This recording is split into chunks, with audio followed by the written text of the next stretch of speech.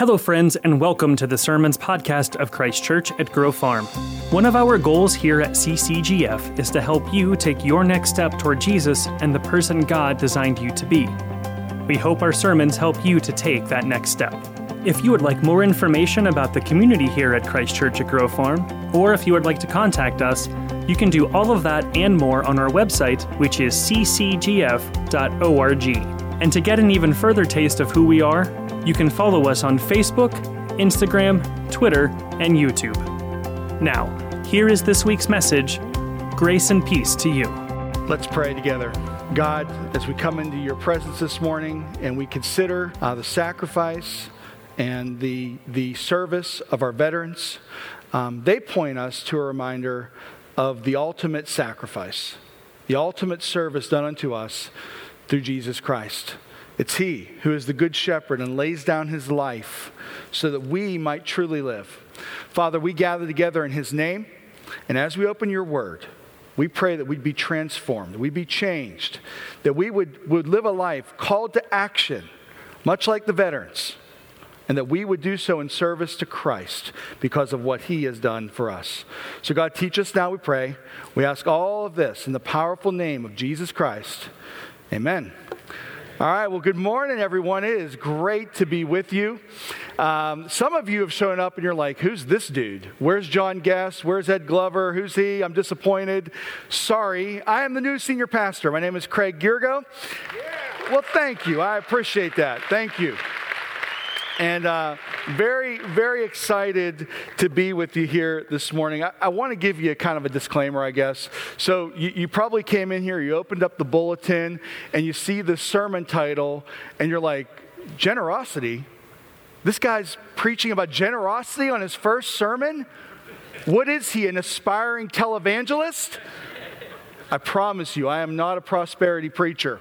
But, in fact, this sermon series wasn't chosen by me. It's not my fault. But I'm actually glad that we're going to be talking about generosity. I'm glad we're going to be in this series. They've done a wonderful job with the set. Love that bumper. And there's something really, really important here for us to dig into. Because here's the thing. I would say this. Nothing gets to the heart of determining where our love lies like our money. You want to know what a person loves? Let's talk about their money. I could also say this about us as believers. Those of you who trust in Christ, who are Christians in this room right now. Here's a litmus test for your maturity of faith. How much do you share your money? It's a great litmus test. We're going to have a chance to do this. And here's the question I guess I wonder about being new here. How are we doing with generosity as a church? I'll be eager to find that out. It's definitely a question that we should be entertaining here this morning. Let me tell you about another church far away from here, across the oceans, that I've been to. And let me tell you about their generosity. So I've done some mission work in Kenya over the years. And when we were in Kenya, we worshiped with our friends. We'd go there and we'd go to their church. Their church service lasts about 4 hours. No kidding. 4 hours of service. You show up, you better make sure you bring a snack because you're going to be hungry. But it's great. You get filled up so much by what they share and by the worship and by the prayer and by the messages. Yes, I said messages because they have 3 sermons in their worship service. 3. And they also have 3 offerings. So you go into this experience, you hear great preaching, you hear all of this, it's been a long service, everyone's ready to go. And at the end of the service, the pastor got up and made an announcement. He said, all right, before we leave, we've got one more thing we need to do. He said, we are going to take up an offering for our American friends and emotions toward us. Now I'm thinking, okay, wait, time out. We've already taken 3 offerings. Can we really stand for a 4th? And seriously, you are going to give to us. I mean, these Kenyan people that we're with are poor. They live in homes that are made of corrugated metal, dirt floor, 1 room for an entire family. Some of them don't have beds for their children to sleep on. They sleep on the floor. They don't have enough money to buy food to feed their children. Are they really going to give those of us who live in comfy suburbs in America an offering?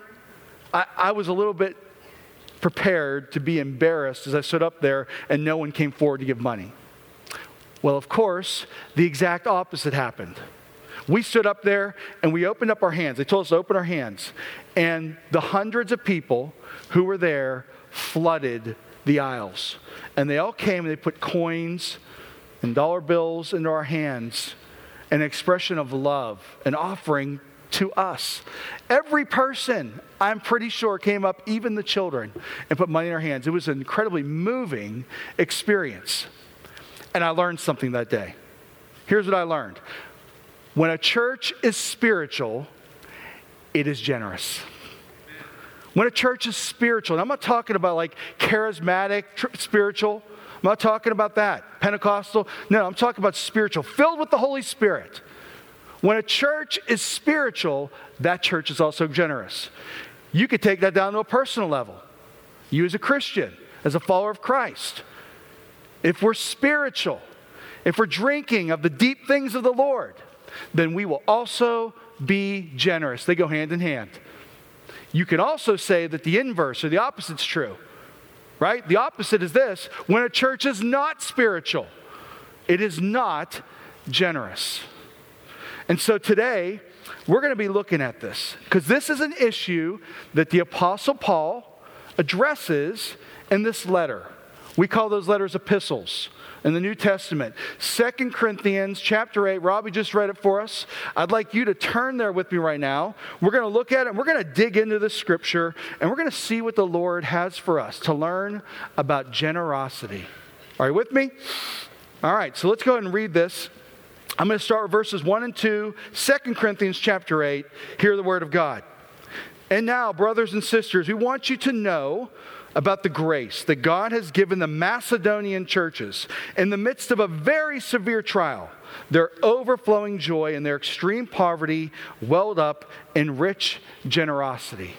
Hey, time out. I want to give you a little bit of background so you can understand the circumstances that are present here in this New Testament letter. You see, the Apostle Paul had been working to take up an offering. He had been for a year talking to the churches and encouraging them to give to relief efforts for the poor in Jerusalem. Now, why was Paul doing this? Well, first of all, he wanted to create unity within the church. The Jewish believers, the non-Jewish believers like those in Corinth, he wanted them to come together under a common banner, under a common purpose. And so he was taking up this offering to help the poor in Jerusalem. He wanted to create unity. The other thing he wanted to do is he wanted to get the Corinthian believers, the Macedonian believers, out of their own heads. He wanted them to live beyond their own lives, beyond their own communities, and help people in other communities, in other countries. And so they were taking up this relief offering. Well, as it turns out, the Corinthians weren't upholding their end of the deal. Let me tell you about the two major people groups that are part of this text. You've got the Macedonians and the Corinthians. Let's start with the Corinthians. So the Corinthians were people who lived in the largest city in ancient Greece. And they were also known to be the wealthiest people, the richest people in ancient Greece. In fact, if you look at history, the Corinthians are remembered as wealthy people. They were rich. Much like Americans in our present age will be remembered, the Corinthians were those people of their times. They were the wealthy people. Now, as I mentioned, they were not doing their part when it came to this offering that Paul was taking up for the believers, the poor Jewish believers in Jerusalem. And so, he was calling them out on it. Did you catch this in verses 10 and 11? They had made some promises and they failed to keep them. So what does he say? He says, finish the work, so that your eager willingness to do it may be matched by your completion of it. They were not following through on their thing. Why would they not follow through on their word? Why would they not do that? Well, I have a theory that I want to present to you, and this theory is this. It's because of their low spiritual level. Their low spiritual level. That's why they weren't giving to the efforts that Paul had set. But some weren't keeping their word. They weren't being generous.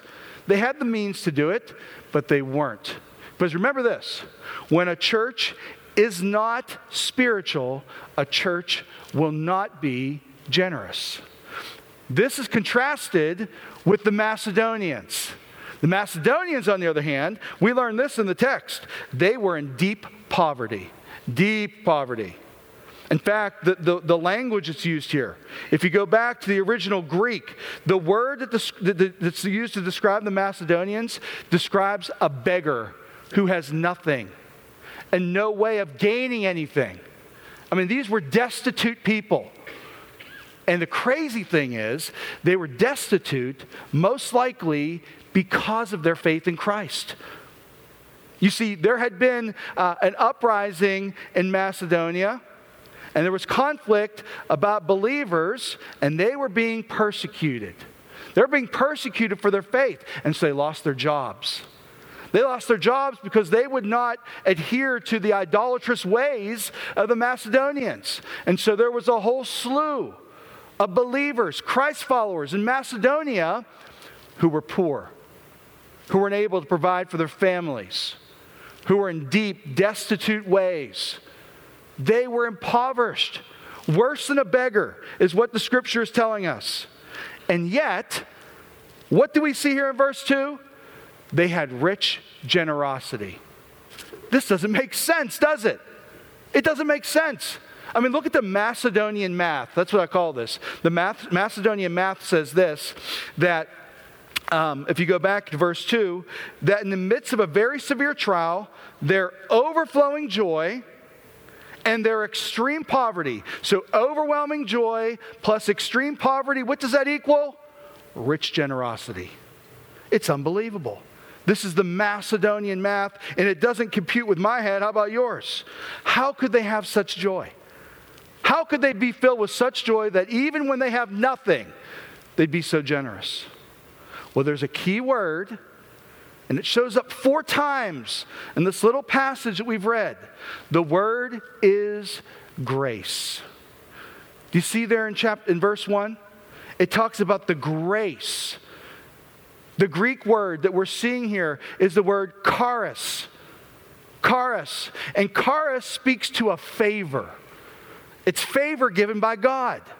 This is the same kind of favor that we see reflected in the Christmas narrative.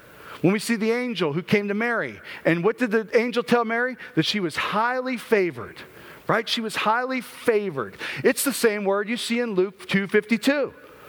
When it says that Jesus grew in stature and wisdom and in favor with God and man. This word favor is more than just being blessed. This grace is more than just being blessed. It is a blessing that is meant to impact the entire world. It's a grace that is meant to influence people and to bless other people. That's the kind of grace that the Macedonians received. This charis is a grace that's intended to bless others.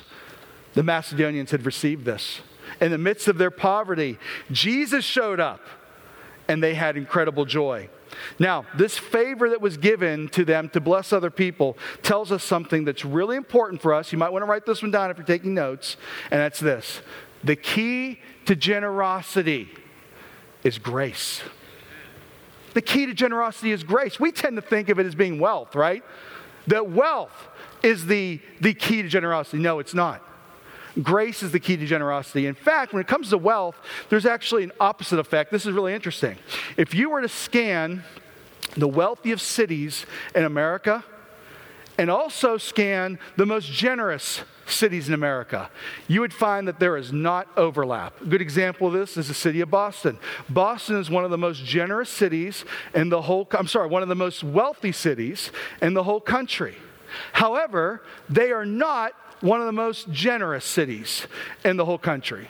By the way, is it any surprise that Patriot fans aren't generous? Of course not. Amen. Someone said amen out there. The truth is, though, as much as we want to pick on the Bostonians, we have to turn this and look at ourselves. To what degree are you and I blessed with wealth, but yet are poor in generosity?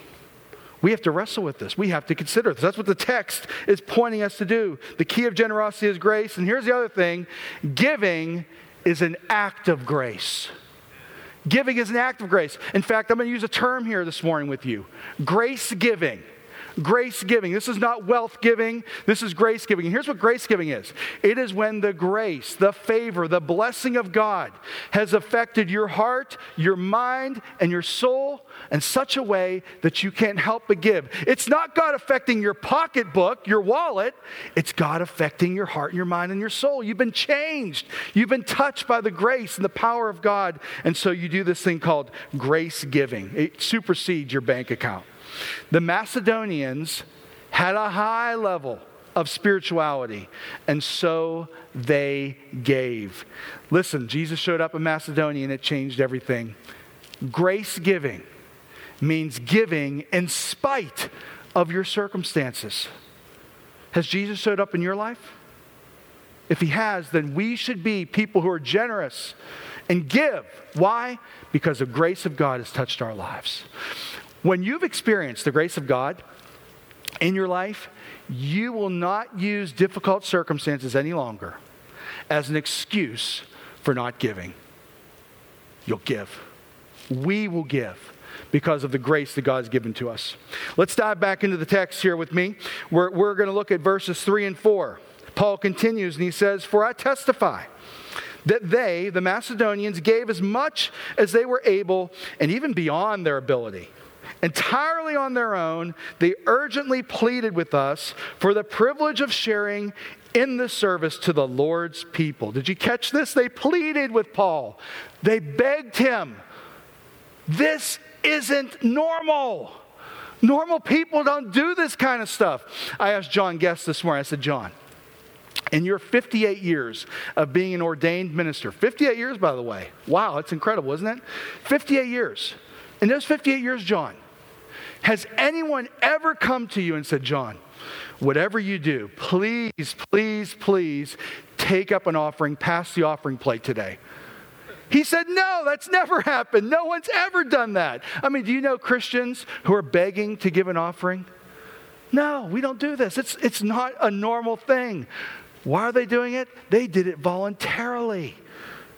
These people didn't have to be reminded. They didn't have to be coerced into giving. These Macedonians said, "Sign me up. I want to go." This reminds me of our veterans. Here we are celebrating veterans today. I love that we're doing that. It's appropriate that we do that. We're honoring them. I have some beloved veterans in my family line. The first is my grandfather, Dave. My grandpa Dave was in World War II. He fought in the Battle of the Bulge. And he enlisted when his widowed mother passed away. His mother had been widowed, of course, as I mentioned. He was taking care of her, and when she passed, he knew that meant it was time for him to go to war. He voluntarily signed up and went. I love it. That's a part of my family legacy, my family tree. More current, my brother-in-law on September 12th, 2001, enlisted for the U.S. Army.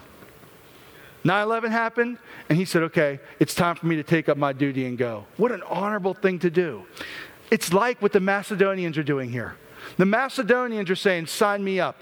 I want to give and help those people. Yeah, we don't have any money. We're going to figure it out. We're going to give whatever we can. We'll sell things. We'll make things. We're going to give to these relief efforts because the grace of God has touched our lives in such a way that we have to give." And so here's the thing. Grace giving. We're talking about grace giving. Grace giving means giving enthusiastically. It means giving voluntarily. It means giving without being coerced. I don't need to stand up here and to beg you to give. No, the grace of God will compel you to give because that's what the grace of God does. Let's go back to the text. Picking up in verse 5. Paul says, "They exceeded our expectations. They gave themselves first of all to the Lord, and then by the will of God also to us. So we urge Titus, just as he had earlier made a beginning, to bring also to completion this act of grace on your part. But since you excel in everything, in faith and speech and knowledge, in complete earnestness and in the love we have kindled in you, see that you also excel in the grace of giving. I'm not commanding you, but I want to test the sincerity of your love by comparing it with the earnestness of others. For you know the grace of our Lord Jesus Christ, and though he was rich, yet for your sake he became poor, so that through his poverty you might become rich." So Paul makes this remark that the Corinthians had an abundance of spiritual gifts, but yet they were lax in giving. And he points out that they excel in faith and speech and knowledge and complete earnestness and the love that we've kindled in you. They excelled in all those things. It's like they were wrapped up in the gifts of the Spirit and neglected the graces of the Spirit. They were missing something here. I think we do this in the modern church too. There are excuses, okay? There are excuses that people give. For instance, someone might say, well, I sing on the worship team, or I sing in the choir. I use my voice to worship God and to lead people to worship God. That gives me an excuse. I don't have to give as much. That's excelling in the gifts of the Spirit without embracing the graces of the Spirit. Or someone might say, I serve as a greeter in the church. I have to be nice to all those people on Sunday mornings. I can give a little bit less. I'm giving my time. I'm giving my talent. I don't need to give my treasure as much. Or someone might say, I've been teaching Sunday school to kindergartners for 25 years. And we all look at that person and say, you know what, you don't need to give. You've given plenty to the church. No, we wouldn't say that. You know why we wouldn't say that? Because we must never argue that our spiritual service is a substitute for generous giving. This isn't from me, this is from the Scriptures. In fact, what Paul says? He piles on. He says that you should also excel in the giving of the grace. If you've been gifted spiritually to teach, to sing, to greet, whatever it is, well then you should actually give more because of what God has done for you, because of His grace on your life. So it's never to be used as an excuse. Then Paul really drives it home, his point. And what does he do? He brings out these contrasts. He compares their faithfulness, he says it, I'm comparing your faithfulness, or lack thereof, to the faithfulness of others, the Macedonians. And then he says, now I'm going to compare it to the faithfulness of Jesus Christ. Let's compare what you Corinthians, how you're living, how you're walking out your faith. Let's compare it to the example of Christ, shall we? Let's compare ours to Jesus. What do we know about Jesus? Well, Jesus was rich. He's rich in His person. He is the King of kings, the Lord of lords. Jesus is all powerful. He can do anything. Jesus Christ is rich. But yet, what did He do? He became poor, the Scripture tells us. He became poor. That word, the tense of that verb that's used there, indicates that what Paul is talking about is the incarnation.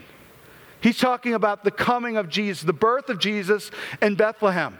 That's what he's talking about here. That Jesus Christ came and He took on a human body. He left the throne of glory in heaven to become a servant, born in a manger, among straw and animals and animal feces.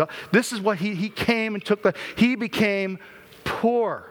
Not only did He become poor through His birth, He experienced the ultimate poverty when He became sin for us on the cross. He emptied Himself of His riches. He emptied Himself of His wealth. He said, put it all on me. I'll trade it all, I'll cash it all in so that I could take on their sin and be the atoning sacrifice for their sin before my Father. Jesus Christ became poor though He was rich. And why did He do this? You know why He did it? So that you and I might become rich. And we're not talking about worldly wealth here. We're talking about spiritual. We're talking about heavenly treasure. Listen, we have all the wealth of the kingdom of God because of Jesus. He became poor so that we might be rich. Look, we're like the Macedonians. We're bankrupt. We're lower than a beggar. We don't have anything, and we have no way out. There is no way that our human efforts, our good works, our righteousness could ever suffice what God requires from us in living. But what has God done?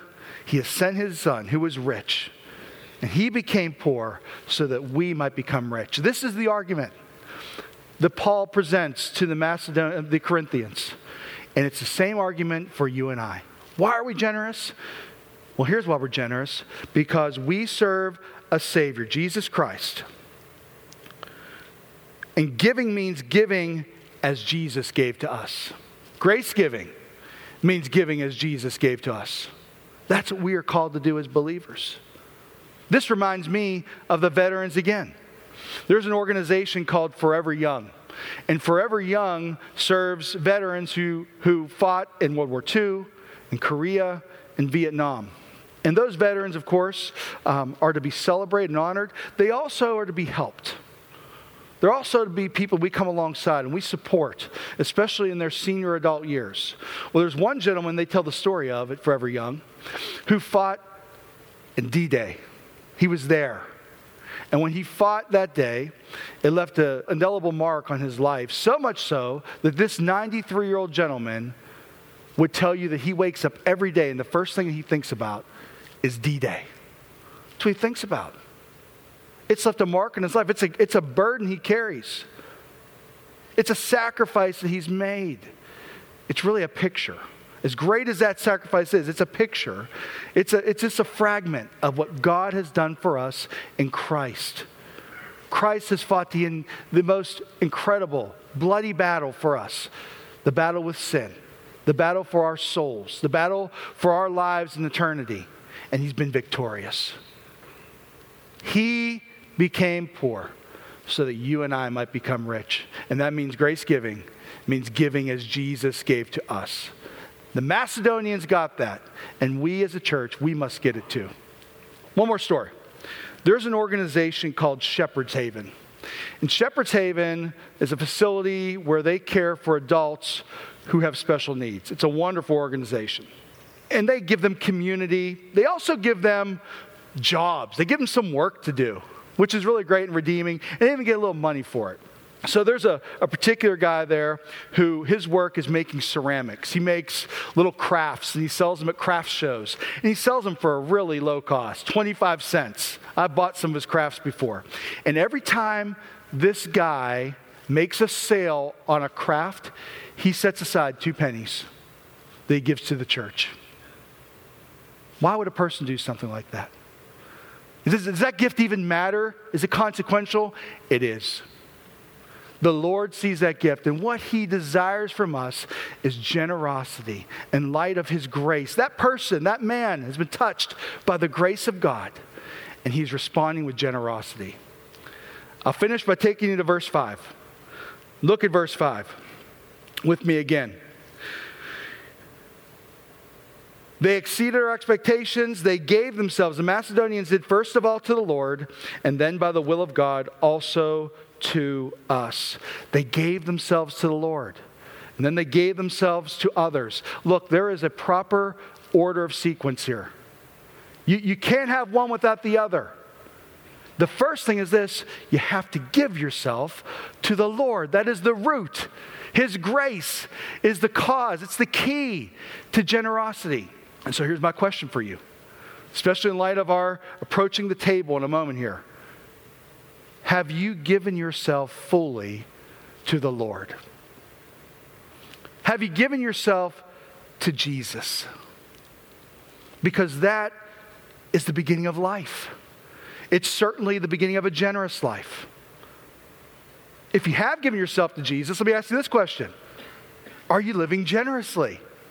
I mean, are you a person who exemplifies generosity, grace giving, specifically with your money? Are you being generous? Remember, the key to generosity is grace. I would encourage you, as you come to the table this morning to take communion, I would encourage you to approach this table and do so with this. Saying to God, God, I give myself fully to you. I partake of your body. I partake of your blood, Jesus. And Jesus, I give myself to you fully today. I surrender my life to you. It's a way you can respond to God. And perhaps some of you can ask this question to God. God, how can I be generous? How can I give? I dare you to ask that question. It's one that he will answer in your prayers. Remember, generosity is the key to giving. Jesus gave it all to us. How can we not give back to him and his people and his work? Let's pray. Father in heaven, thank you so much for this time together. Thank you for this table that's before us. And Father, it reminds us of the fact that Jesus Christ, who was rich, became poor, so that we might become rich. We thank you, God, for him. We thank you for his grace and his goodness. And God, in light of what he's done, we desire to give ourselves fully to you. We desire, God, to give ourselves fully to the work of your kingdom in this world. God, would you help us to have the strength to come before you now and to give ourselves fully to you. And then also, Lord, to give ourselves fully to your work in this world. God, we love you. We thank you. And we praise you in the powerful name of Jesus Christ. And God's people said, amen.